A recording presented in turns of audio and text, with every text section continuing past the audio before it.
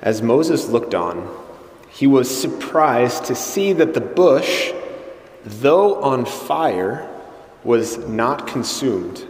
So Moses decided, I must go over to look at this remarkable sight and see why the bush is not burned. Tomorrow we are going to celebrate confirmation for our 8th graders. And I'm a huge fan of confirmation because I'm a huge fan of the Holy Spirit. And I think most of us probably don't understand really exactly what's going on in confirmation, because we can't say you're receiving the Holy Spirit because you already received the Holy Spirit when you were baptized. So what exactly is going on in confirmation?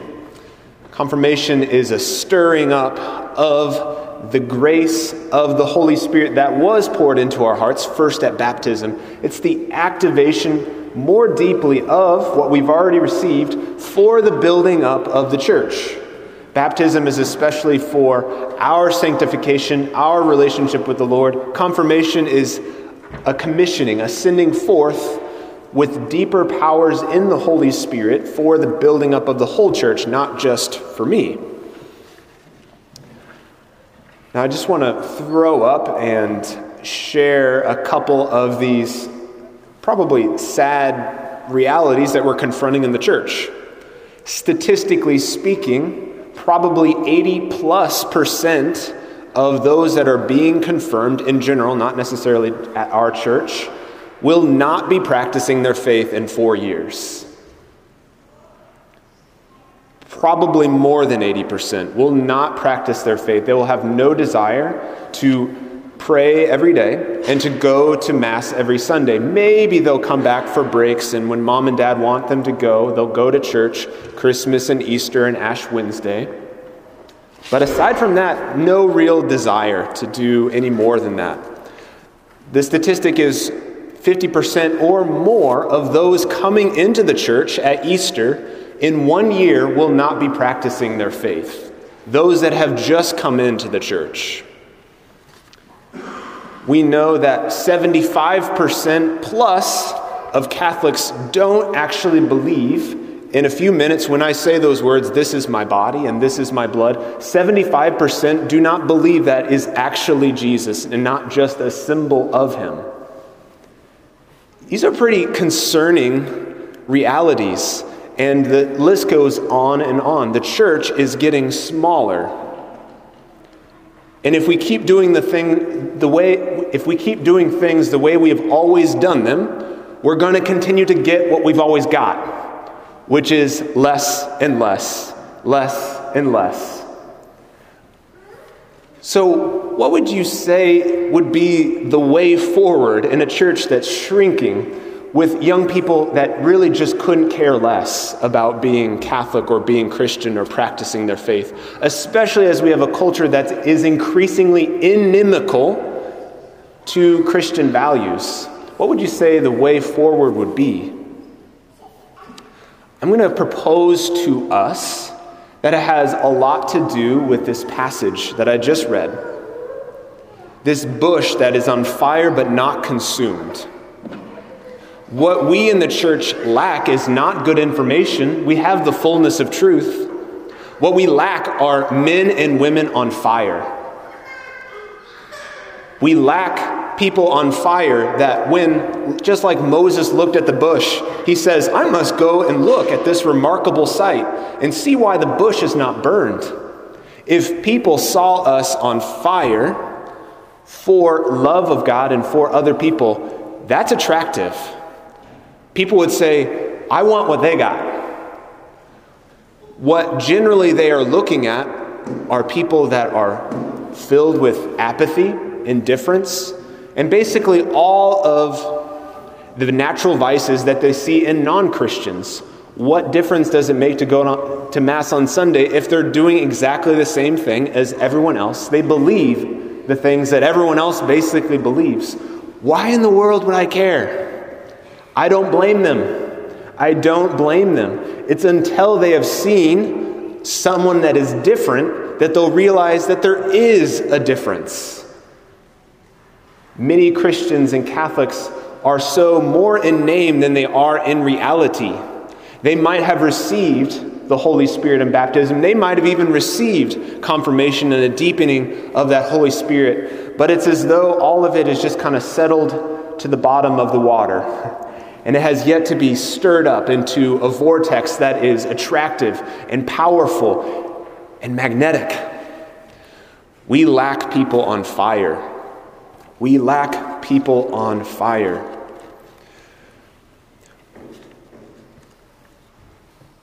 What we don't lack in our culture are celebrities. And many, most, maybe all of our young people want to be celebrities, or they want to be like certain celebrities that they know. The real danger in that is that most of the celebrities they admire are not worth imitating. They might be good at something, or they might be attractive in a skill that they have, say the sports or humor or whatever else, but their character is not worth imitating. This is really scary because you become like that which you admire. And if you're admiring people that have certain skills but don't really have any foundation, that's really, really dangerous. And we're reaping the fruits of that in our culture now. What we will not lack in our culture are young men and women who want to be really good at sports. Why is that? Because we celebrate sports. And we see people that are really good at sports. And a lot of us are paying attention to a lot of basketball games right now because we care a lot about it. And as kids, they're watching their parents. What do they care about? If we celebrate sports, that is what our children will want to do. If we participate and see sports and people that are really good at them, that's what they're going to want to be. And there's nothing wrong with wanting to be good at sports. I'm just using this as an image. The reason why young men and women, they want to go on to play sports in high school and in college is because they have seen people that are excellent at these things and they want to be like that. And it's a good desire in and of itself. So I'm proposing the reason why more people aren't wanting to become more deeply involved in their faith is that they haven't seen the game being played very well.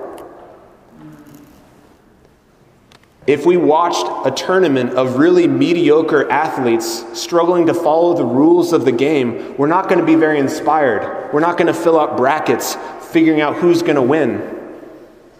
Just so, if people are looking at a whole bunch of mediocre Catholics and Christians, it's not going to inspire anyone to want to be involved, right? So the key is coming ablaze with the Holy Spirit. So now that I've painted a pretty grim picture, I want to go ahead and propose how we might start to stir into flame that gift of the Holy Spirit we have all received. And the first step is a hard one, but that's just why I preach about it so often. It's most important. And it's what Jesus says in the gospel. As I said, not just once, twice today. But I tell you, if you do not repent, you will all perish as they did. All of us, myself included, need to repent of the ways that we have been hypocritical, that we have not lived up to the high bar that Jesus is calling us to. If any of us claim to be perfect, we are greatly deluded. If any of us profess to be already saintly, we have been greatly deluded.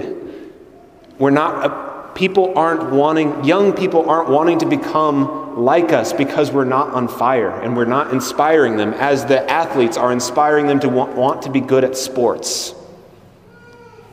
The first step is to repent of any of the ways, maybe not only that we have not been an imitation of Jesus, we have actually been an obstacle to Jesus for other people. In our judgment of them, our gossip, our overindulgence in the things of the world, alcohol, social media, pornography, whatever it might be, whatever it is, we have been an obstacle to other people. We need to repent of these things. There is no way we can be fervent in our faith without regular confession. It is just simply not possible. You will not find a saint who was on fire, and saints by definition are on fire, without going to regular confession. It is simply impossible. Every month, at least every 2 months, to get back to confession. Again, this is if you want to be a fervent, on fire kind of Christian. We can be mediocre Christians. I can set the bar very low, but again, it's not going to inspire anyone. Young men and women aren't looking for us to lower the standard. They want to give themselves to something that is great. And I think we've done everyone a disservice by saying, well, if you would just do this bare minimum, then you'll be a good Catholic. What a disservice we've done. As I was able to talk to our 8th graders a few weeks ago, or maybe a couple months ago, rather than saying, here are the couple of things I'd really like you to do as your priest, would you please just mind, every once in a while when you have the time, could you please just make it to Sunday Mass occasionally? It's not inspiring anyone. I said, if you want to be Catholic, if you want to be a fervent Christian, this is going to take everything. This is going to involve your whole self. This is going to affect what you watch, what you listen to, who you spend time with, how you spend your time, how much you pray, the decisions that you make, everything. It involves everything. This is not just a little side hobby that we do for an hour on Sunday. Our faith in the truest form is all-consuming. Jesus is inviting us to be on fire with him. The first step is repentance. And the second is actually wanting the fire. Jesus said, ask and you will receive.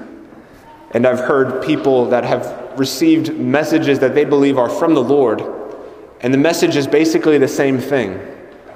You receive not because you ask not.